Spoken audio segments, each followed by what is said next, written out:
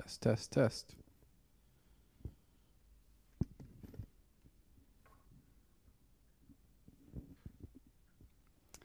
Well, as we jump into the text this morning, I encourage you to go ahead and open up your Bibles to Revelation chapter 3. We're going to be starting in verse 7. So as you turn there, by way of announcement this morning, we should have gotten out to you by now the membership classes if you are interested in pursuing becoming a member here. So I know there's a few of you that have already talked with us about this, but if you haven't gotten in touch with us yet, please reach out to me. I would love to share those videos with you so that you can participate and become a member of Mercy Gate Church. Aside from that, be on the lookout just for some new information as we come into 2021 regarding budget and just some changes to our statement of faith that we're going to bring before you. And I know that sounds major. It's an exciting change to our statement of faith. So we have to go through the process of bringing before you what those changes are, and so that we are having those things affirmed by our church. But this is exciting news. Our denomination has completed a brand new statement of faith, and it's really good. It's exciting. It's really rich, and so those things and a few others, we're going to be bringing some information about the new year before you. So be on the lookout for emails regarding those, and we'll be in touch with those things, about those things with you. As we begin, I'd like to spend some time praying, and just 2 points of prayer this morning that I would encourage you to pray with me. We're going to be praying for families as we continue to go through the holiday season with New Year's approaching. We're going to be lifting up families, and just there's lots of different dynamics and challenges and issues that families are facing. So we're going to be praying for your family and for other families. So pray with me for that. And then we're going to be praying just that as a church, as we roll into a new year, into 2021, as Dan and I were talking, that we would not be so excited to leave behind the frustrations of 2020, that if and when frustrations arise in the new year, that it would derail us. But rather, we're going to be praying that as a church, as Christians, that whatever may come this year, things might get worse for all we know. Hopefully not, but it might. So just our prayer is that as a church, we would continue to press into the Lord and to be faithful. So would you guys pray with me as we begin this morning?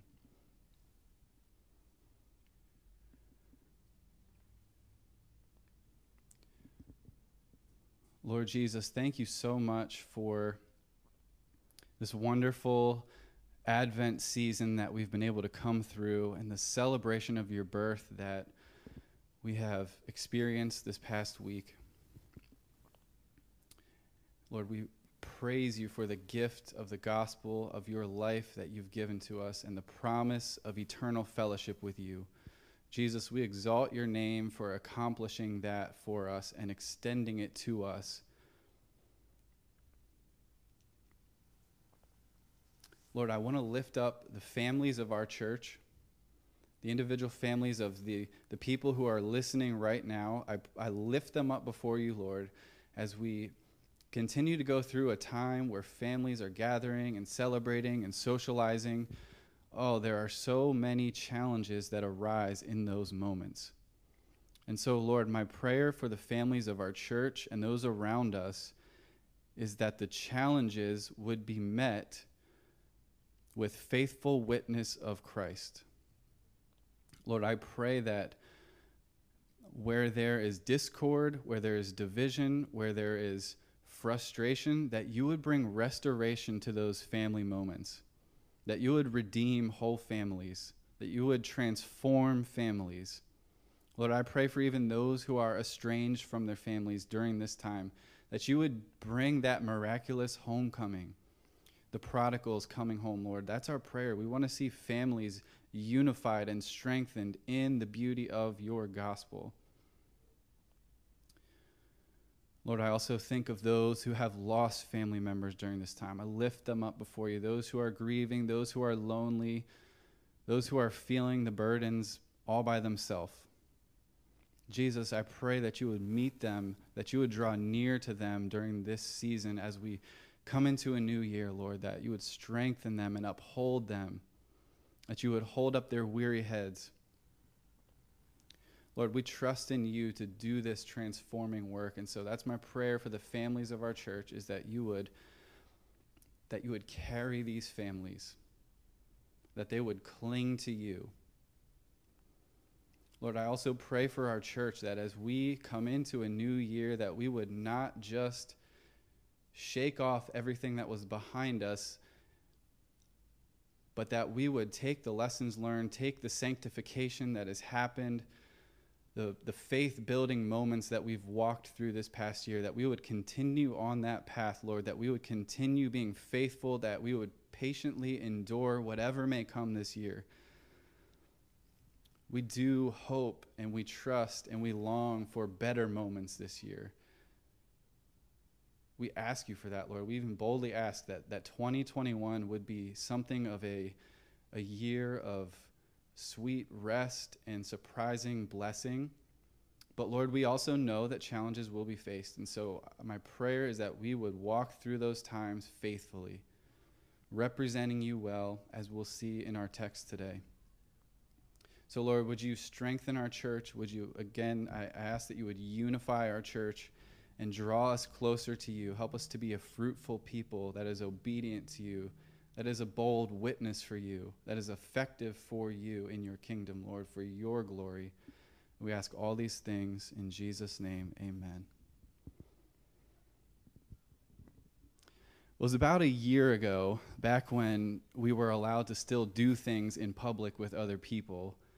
My dad wanted to take Isaac to a monster truck showcase. And so we went to the showcase, and there's all these games and different things happening, a lot of people there. And then the climax of the event is this monster truck would come out and smash some cars. This is like the beautiful, glorious American moment where fuel is being burned, flames are flying, smoke is blowing, metal's being smashed. Except whoever organized this event decided that they were going to use the first all-electric monster truck.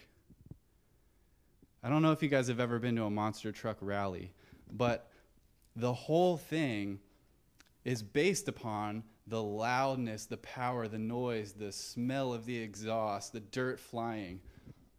So to have an electric monster truck is almost, if I could use the word sacrilegious, it kind of defeats the purpose. So we watched the show, and you couldn't even tell when it was about to begin because you didn't hear the engine start. And people gather around, and here comes this monster truck rolling into the course, and it sounded almost like a Prius. It was almost silent, and it was very strange. So they began driving around, and he drove over some cars, and before long, he smashed a car and got stuck on top of the car, and he was trying really hard to go forward and to go backward.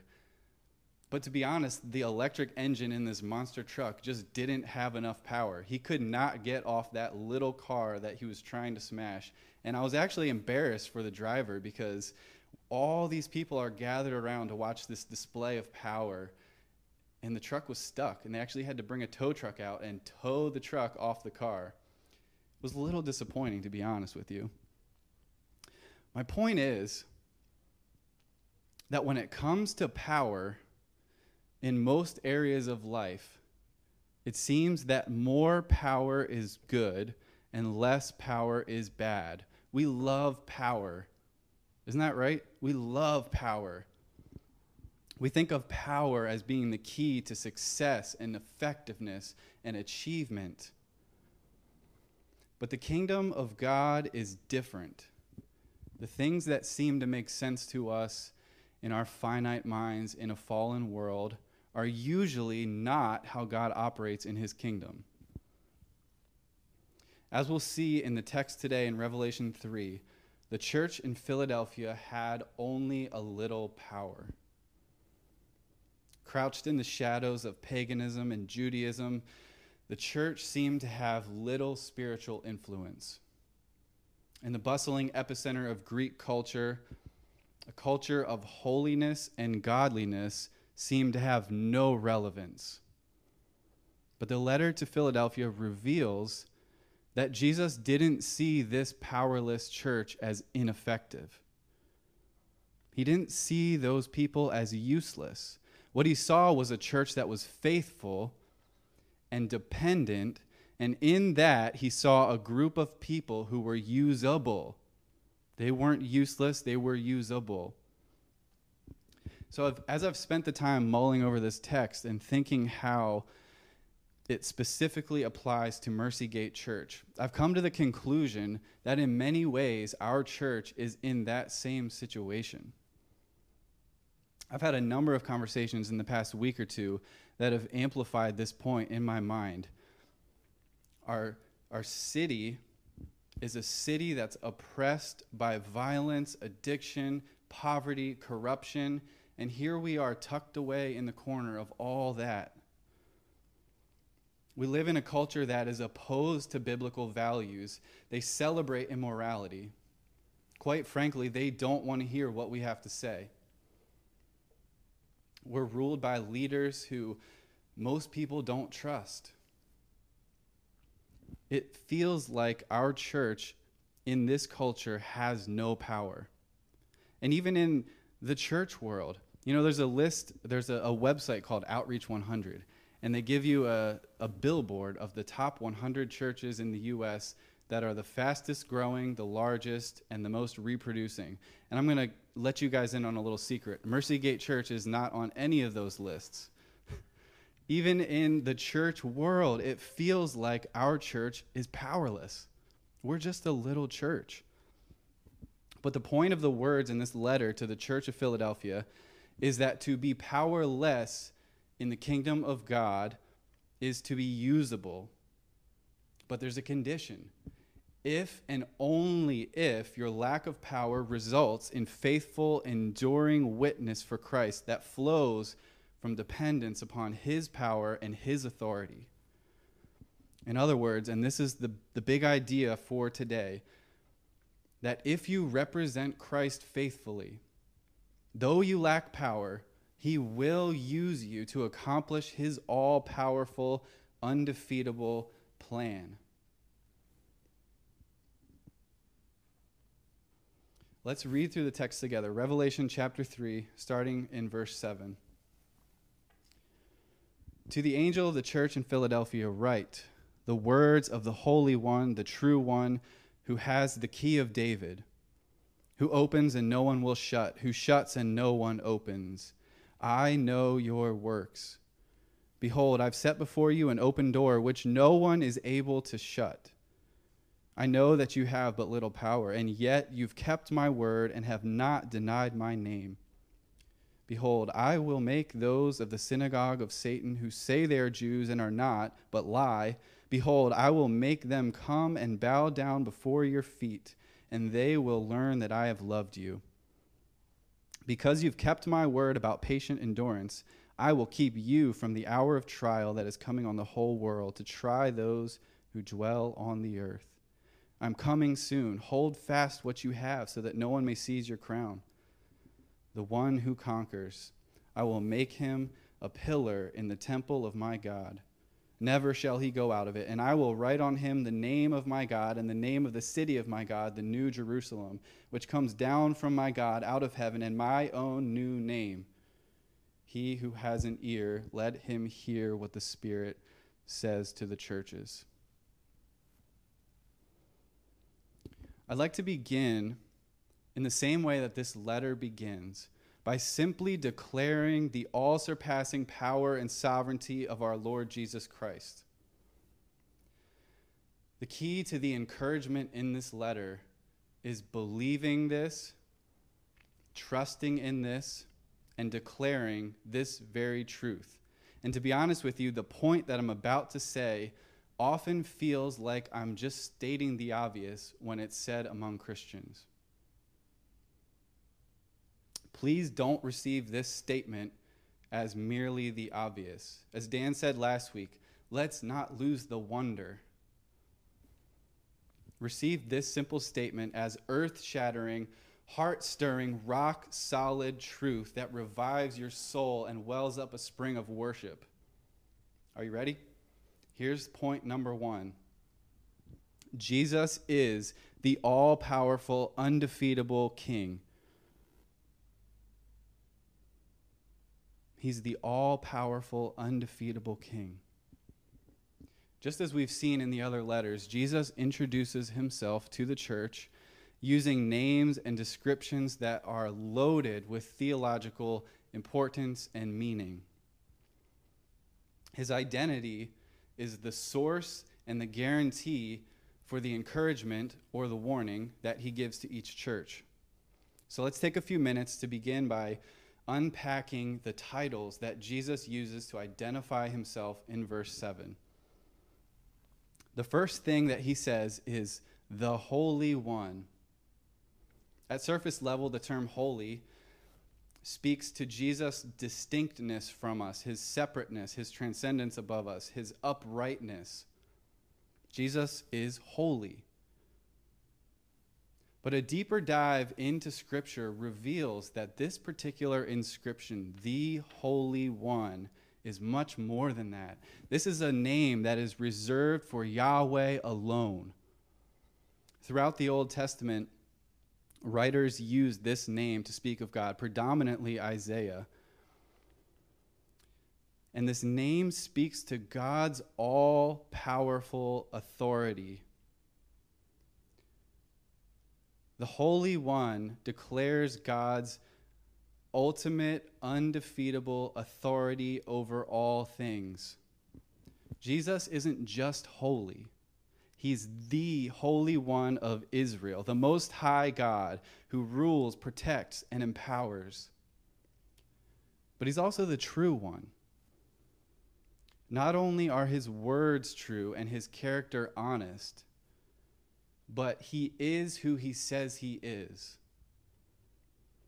This means that he's trustworthy and faithful, he's dependable and reliable, and his character defines what is real and what is right. He is the true one.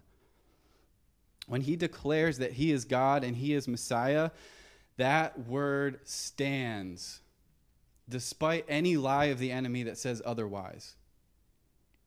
Jesus isn't just the Holy One of Israel. He's really the Holy One of Israel, God himself, all-powerful, undefeatable.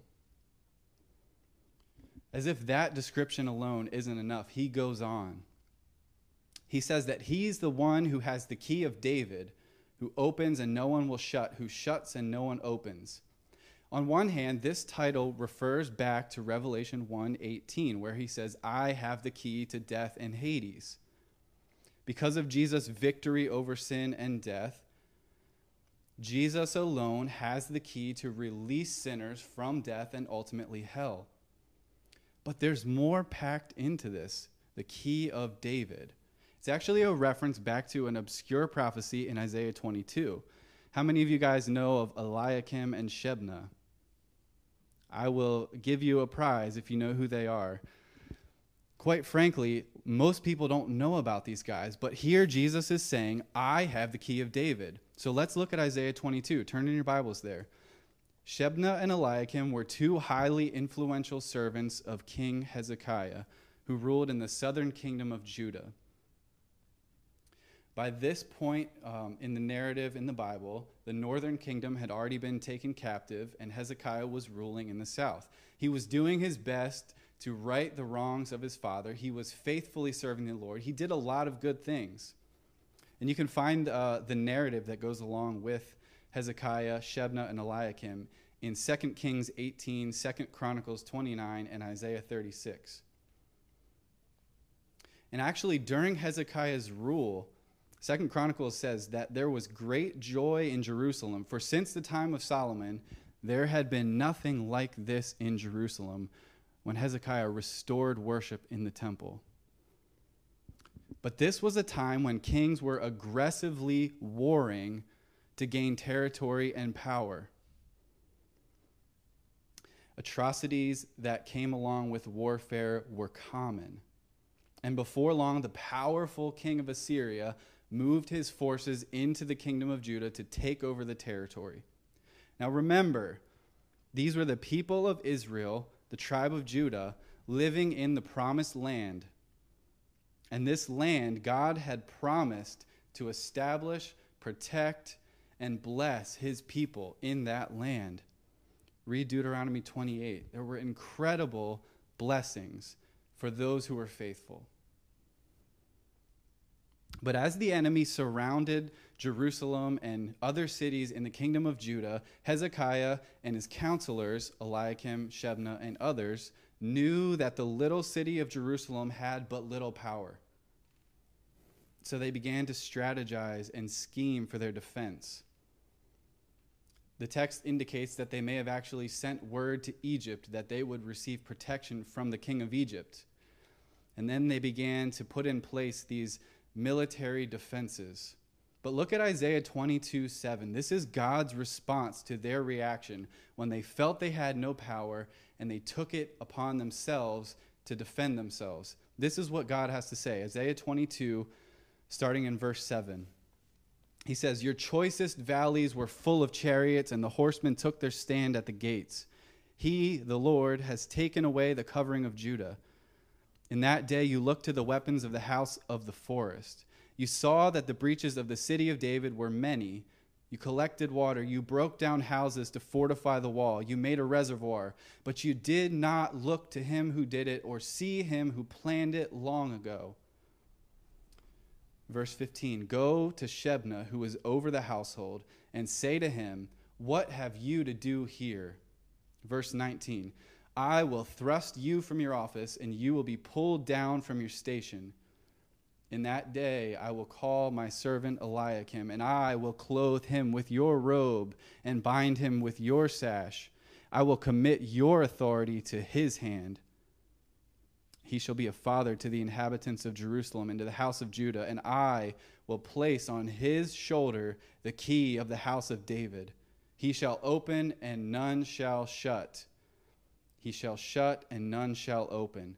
I will fasten him like a peg in a secure place, and he will become a throne of honor to his father's house." If you read the text, you'll see that in this instance, the Lord rescues Jerusalem from the king of Assyria miraculously, this time. But we don't really know what happens to Shebna and Eliakim. We never see how their relationship and their positions play out according to this prophecy. But what we do know is that these two men, they were real people, take on prophetic representations of two groups of people. The one type of person, when he feels weak and powerless, looks to his own wisdom to find an answer, and he turns to the world's popular idea of power to strengthen himself, but he never looks to God. But the other type of person trusts entirely in the Lord to provide, protect, and preserve, and he obeys him faithfully even when he lacks power. And it's this servant Eliakim that represents one person in particular who would fulfill this, namely Jesus Christ. And Eliakim, the man during Hezekiah's rule, would have been granted authority to allow or deny access into the throne of the king. He had the key to the house of David. Some people argue that this was actually a literal key that opened the large bar that locked the palace doors. But the one who would fulfill this prophetic representation would have even greater authority. The one who would fulfill this type would possess ultimate authority to grant or deny access to the eternal throne room of God. And Jesus says to the church of Philadelphia, "That's me. I am the Holy One of Israel. I am who I say I am, and I am the one who holds the key, not only to release sinners from death and from hell, but to bring them into the eternal throne room of my God. When I open the door, no one can shut it, and when I shut it, no one can open it." Jesus is the all-powerful, undefeatable King. What an opening statement. With that, we turn to the church in Philadelphia.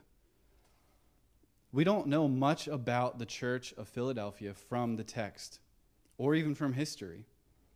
But what we do know is that this city was designed to be the gateway for the eastward advancement of Greek culture. We also know that the strategic location upon which it was built happened to be on top of a major fault line. Even though the volcanic soil here was very prosperous for growing grapes and exporting wine, it caused devastating earthquakes, one in particular in 17 AD. And that earthquake left long-lasting effects upon the city. The people were forced to rebuild everything. Their infrastructure was destroyed. Their homes were gone. They had to rebuild everything. And over time, the people became accustomed to this feeling of insecurity as tremors and aftershocks would hit. They would evacuate, and they became used to this feeling of insecurity. The city even went through several name changes to honor the numerous emperors who funded their disaster relief efforts. Despite their best efforts, the city of Philadelphia in Asia Minor had little power to defend itself against natural disasters. And as a result, the people felt powerless. But the church within the city had even more reason to feel insecure and powerless. While faced with the common dangers of natural disaster like everybody else, they also faced the unique situations, which we've already talked about, of living among hostile pagans and Jews. They would have faced the same challenges in that mainstream immorality and idolatry were the expected norm in society. And if you didn't fit the mold, nobody wanted to hear what you had to say. The doors to the synagogue and the doors to public influence were closed to the Christians of Philadelphia. What do you do when your home, your life, everything is constantly under the threat not only of physical destruction, but also you've been marginalized into an obscure corner of society with no power and no influence? What do you do when you're in that situation? Well, it's to a remnant of people in that very situation that Jesus, the holy and true one who opens and no one shuts, declares in verse 8, I know your works, and behold, I've set before you an open door, which no one is able to shut. I know that you have but little power, and yet you have kept my word and have not denied my name. Let me ask you, for real, when you're faced with a situation where you have no power, what do? How have you responded? How should you respond as a Christian in that moment when your back is against the wall, you have no one to turn to, you don't know what to do, you don't have power? The answer is you keep the word of Christ and you don't deny his name. This is the cause of Christ's commendation for the church of Philadelphia. They kept the word of Christ. They never denied his name. They didn't compromise. They didn't cut corners. They didn't forsake him. They didn't withhold his name. In other words, by believing the gospel of Jesus Christ, by receiving that word of Christ and clinging to it, and then witnessing to it and representing him and obeying him in those moments where they were powerless, they represented him faithfully. This is also the condition for you and me to partake in the promises that we see here in the letter. My point number 2 is that you must faithfully represent Christ. As I said already, to be powerless in the kingdom of God is to be usable if and only if your lack of power results in faithful, enduring witness for Christ that flows from dependence upon his power and authority. Notice the 4 different ways that this condition is stated in the letter. In verse 8, he says, you have kept my word and not denied my name. In verse 10, he says, because you've kept my word, I will. Verse 11, he says, hold fast what you have, so that. And verse 12, he says, the one who conquers, I will make. Because the church in Philadelphia faithfully trusted in Jesus and kept his word, he placed before them an open door that no one could shut. All the other doors were closed, but the king took notice of their works. He took notice of their faithfulness. You know, there's much discussion about what this term, the open door, actually means. But we've got to recognize that first and foremost, the open door is the justification of sinners, which grants them access to the presence of God. The key of David, the key of death, the key of Hades are held by Jesus. And this makes it clear that the open door he's talking about, above all else, is the gateway for sinners out of death into eternal life with God. What a consolation that is. Especially to the one who is weak and powerless, that the all-powerful King would hold open the door for his faithful ones. But the condition is you've got to trust in him. You've got to keep that word of the gospel that was brought, the word of who Christ is, that knowledge of him. You've got to cling to it and trust in it and depend on him. You've got to cast yourself on his mercy, depend on his power and authority, and that's the key to the key. Keep his word and don't deny his name. Faithfully represent Christ. But I do believe there's also a second meaning to the phrase, the open door. And that brings us to my last point, point number 3, that Jesus uses you to accomplish his plan. What we see in verses 9 and 10 and 12 are 3 massive eschatological promises. Or if you're a little more charismatic, promises of destiny. Same thing. These promises envision the fulfillment of God's sovereign plan of redemption from before the creation of the world. These promises in this letter are the summary of all that's contained in Scripture. They're the trajectory of history, and every human will be eternally affected by their fulfillment. Like it or not, God's promises will come to pass. Believe it or not, God's word will stand. Either you're for him or against him. You will be either with him forever or separated from him forever. But if you represent Christ faithfully, though you lack power, he will use you in the accomplishment and the fulfillment of these promises. His strong arm will bring salvation and judgment through the means of a faithful witness of his people.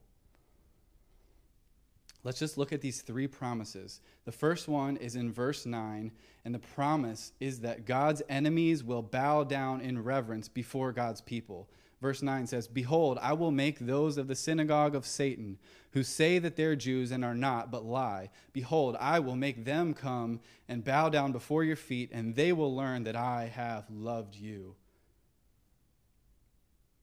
The open door is not only access to God's presence through the mediation of Christ between God and man, but it is also an opportunity for his faithful witnesses to lead others to that same glorious redemption.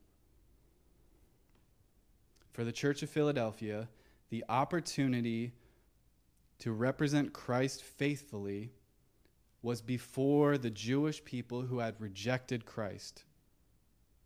Notice how Jesus is grieved by Israel's rejection of him. We see it again and again through Revelation. He's grieved by that. His own people had rejected him. His own family had cast him aside. Yet he still has a view of their redemption despite that. I also want to point out the powerful irony of this promise in verse 9. From Genesis 12 all through the Old Testament, God repeatedly held out this prophetic promise to the people of Israel that people from around the world, their enemies who had oppressed them, would come before them and bow down in reverence and worship. Let me just read a sampling of Isaiah. He says, the wealth of Egypt, the merchandise of Cush, the Sabaeans, men of stature, those are terms of power. They will come to you and be yours. They shall follow you and bow down to you and plead with you, saying, surely God is in you, and there is no other God. Kings and queens will bow down to you and lick the dust of your feet. Those who wait for me will not be put to shame. The sons of those who afflicted you shall come bending low to you, and all who despised you will bow down at your feet, and they will call you the city of the Lord. Jesus takes these ancient promises given to the people of Israel and flips them on their head and applies them to this tiny, powerless Gentile church. That is ironic and mind-blowing.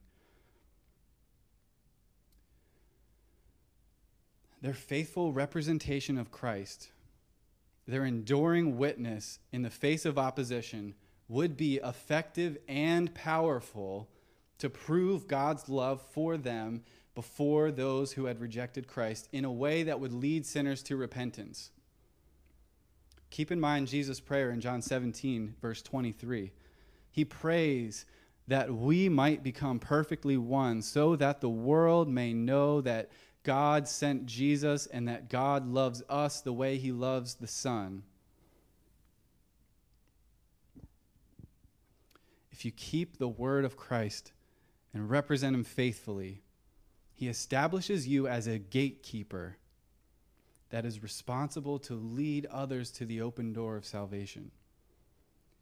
You have an incredible position of authority, and I think way too often we don't even realize the weight of this authority of being a gatekeeper to God's open door.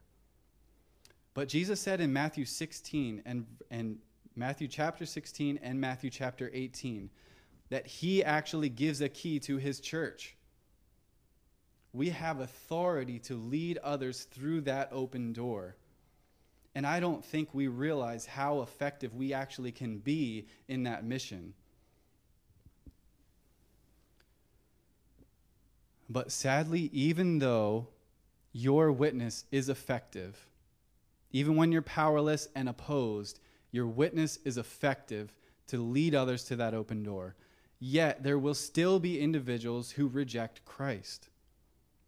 And the second promise we see in verse 10 is that God will bring judgment upon those who reject him. Verse 10 says, because you've kept my word, I will keep you from the hour of trial that is coming on the whole world to try those who dwell on the earth. Even when it feels like your representation of Christ has been rejected and is ineffective, it is still effective, because what happens when you declare the gospel of Jesus Christ, when you represent him and live as him in this dark world, it forces people to a point of decision, either repent or rebel.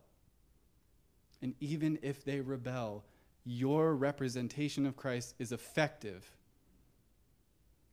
It's like receiving a letter from the court that you have to come for trial. They send you a letter, you don't respond. They send you a letter, you don't respond. They send you a letter, they don't respond. You're adding to your guilty sentence when you ignore the calls of the judge. And so when we represent Christ and we're rejected, they're only bringing upon themselves further guilt and condemnation. Yet when we represent him well and they repent, they are brought into the open door of salvation. Your obedience to Christ and your proclamation of the gospel actually demonstrates who on earth is a citizen of heaven and who on earth is an earth dweller, as the text says. This is a technical term that will be repeated through Revelation, that those who reject Christ are earth dwellers. And there is trial coming upon the ones who reject Christ and live for this world. I do want to point out just briefly, and this is like, there are so much thought and argument and writing that goes into this. But people use this verse as a defense for the position that God is going to rapture his people out of the judgment that is coming upon the earth. But I do want to point out, while there's some ambiguity in what exactly the hour of trial means, what we do know is that Jesus calls his people to be a witness through something of that trial on the earth. John 17:15, Jesus says, I pray not that you take them out of the world, but that you keep them from the evil one. Jesus left us here for a reason, and that's to be a light in the darkness, to proclaim and represent. That's all I'm going to say on that for now. If you have questions on that, we can talk about that at a later time. But the final promise is found in verse 12. And this is the big one. This is our call to worship last week, Revelation 21. This is the big picture, the end of time, the fulfillment of all of God's plan for us, is that his eternal presence will rest upon the foundation of his faithful witnesses. Verse 12 says, the one who conquers, I will make him a pillar in the temple of my God. Never shall he go out of it, and I will write on him the name of my God, the name of the city of my God, the new Jerusalem, which comes down from my God out of heaven, and my own new name. This is the fulfillment of God's redemptive plan, that he would dwell with his people, that he would set all things right, that he would make all things new, and we will live with him forever, heaven and earth being recreated together as one for eternity.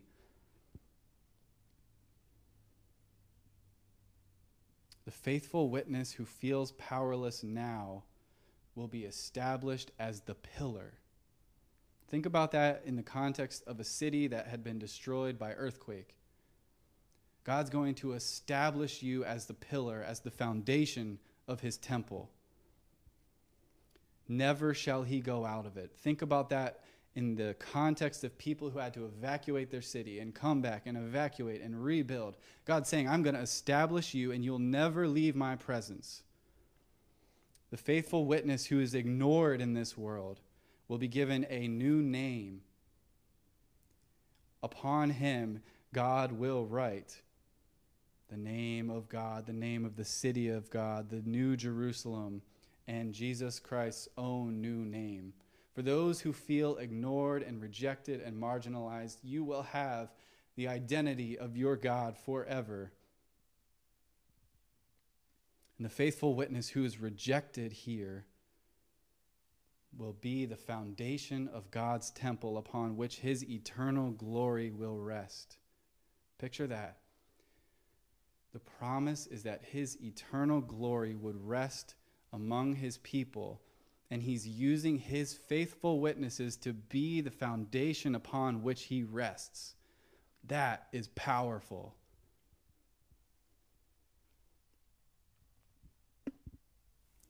To be powerless in the kingdom of God is to be usable if and only if your lack of power results in faithful, enduring witness for Christ.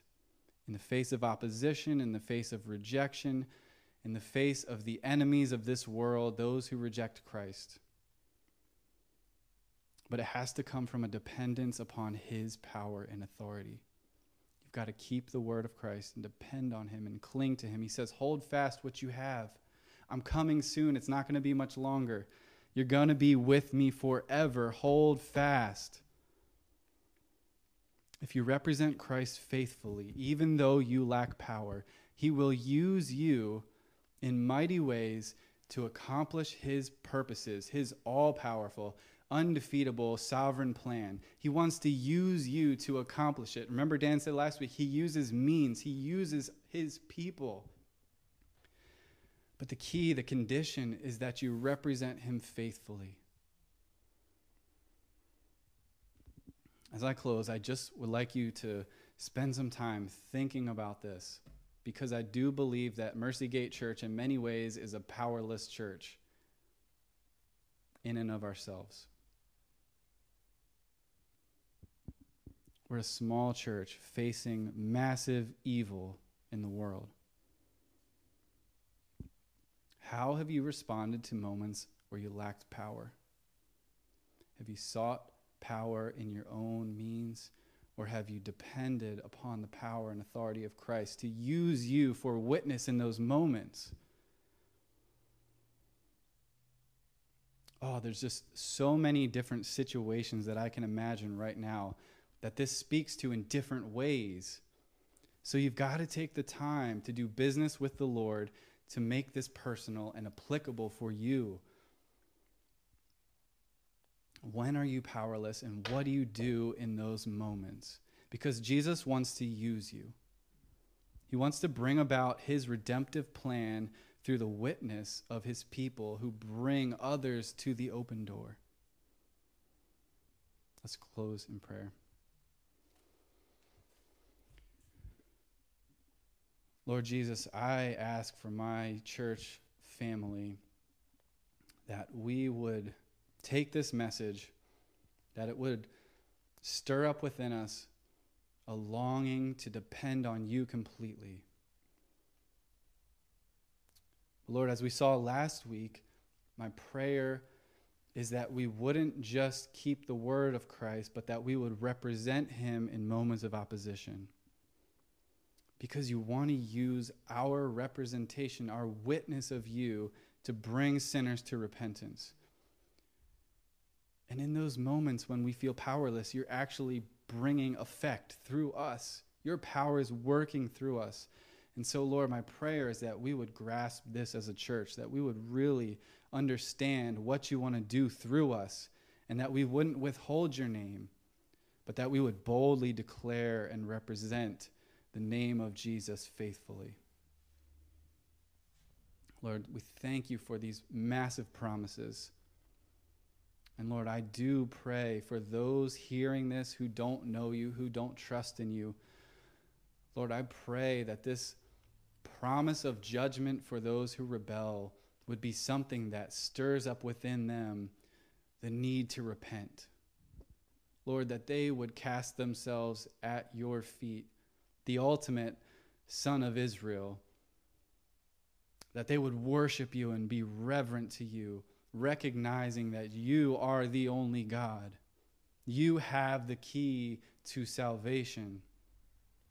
Lord, I pray for those hearing this who don't know you, that they would trust in you, and that as a church, we would boldly declare that gospel every day, in every situation, even if it seems like it's being rejected, Lord. Strengthen us to be your faithful witnesses, Lord. In Jesus' name we pray, amen.